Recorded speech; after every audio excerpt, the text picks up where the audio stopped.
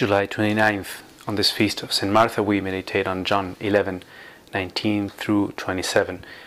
The alternative to this one is Luke 10:38 through 42, which is the Gospel of Martha and Mary when they receive Christ in their home. In that second Gospel that you can choose, the emphasis there is that Mary is anxious. The Lord says Martha is anxious, and the Lord says to her, "You're anxious about many things, but one thing is necessary." The image we might get of Martha is as if she was someone who's constantly distracted, not paying attention to the teachings of Christ, not too prayerful. She's more of an active person that, but that's not a very good image. She obviously wanted to be a good hostess to the Lord. She had this profound love and respect for Jesus, but she's also a very profound disciple, as we see in the Gospel of John 11 that we'll read today. As Lazarus has died and both sisters are now receiving the Lord in those days of mourning, Martha is the one who goes out first. Kind of reminds us of Peter in a sense, like the one going out, taking the initiative to meet Christ on the way. And she says, "Lord, if you had been here, my brother would not have died." And just take a moment as you meditate on this gospel to contemplate that scene. The suffering of this family, these two sisters and their neighbors and friends, and also the very suffering of Christ, who wept for Lazarus.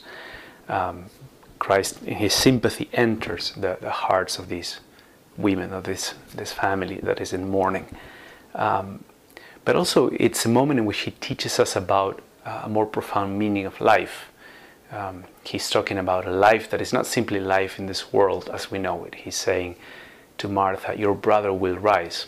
And when Martha points out, "I know he will rise in the resurrection of the last day," Jesus seems to say, well, I'm not just saying about something that will happen in the future. I'm saying that here I am the resurrection and the life. I come to bring this new life that anyone who believes in me will have, even if they die, they will have this life. What does it mean, right? How can someone die and have life? Well, because the life he's thinking about here it's the life that comes from being in a special bond with God, I would say. It's the kind of life that stems from divine grace, which means that God will take some of his thinking and willing and his perception of things, his ways, and put them into our minds so that we will be able to now understand or connect with God's thinking and decisions and his perspective on things. You may want to draw the analogy of someone you connect humanly speaking with and someone you don't. When you don't connect with someone, you feel like this person doesn't get how I see things. He or she doesn't understand where I'm coming from, what my experiences are, and he doesn't or she doesn't seem interested in connecting, in relating to them. Whereas someone that you connect with is like as if they could right away grasp what you've seen, what you've experienced, where you're coming from, right? As if they had been in the same place where you have been. Well, the same thing happens with us and God. It's especially hard for us to connect with God because we don't understand where God is coming from. We have no idea how it is like to be outside of time, have this eternal perspective and deep wisdom. We are very limited to understand that. So God lifts us up to him. He implants in us a deeper love and knowledge that enables us to connect with him. And that's what we call that new life, that eternal life. In the Gospel of John, whenever you hear life, that's kind of the life he's implying. And so Jesus says, even if someone is in communion with me and has received this kind of opening, or this has been allowed into my own heart to enter my mind, then even if he or she dies, they will live.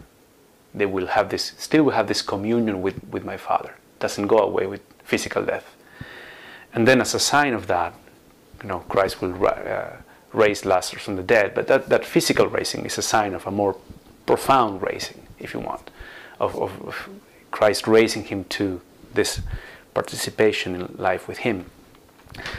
So a good question for meditation is, what is your experience of having been raised to this new life? Or have you seen that in other people?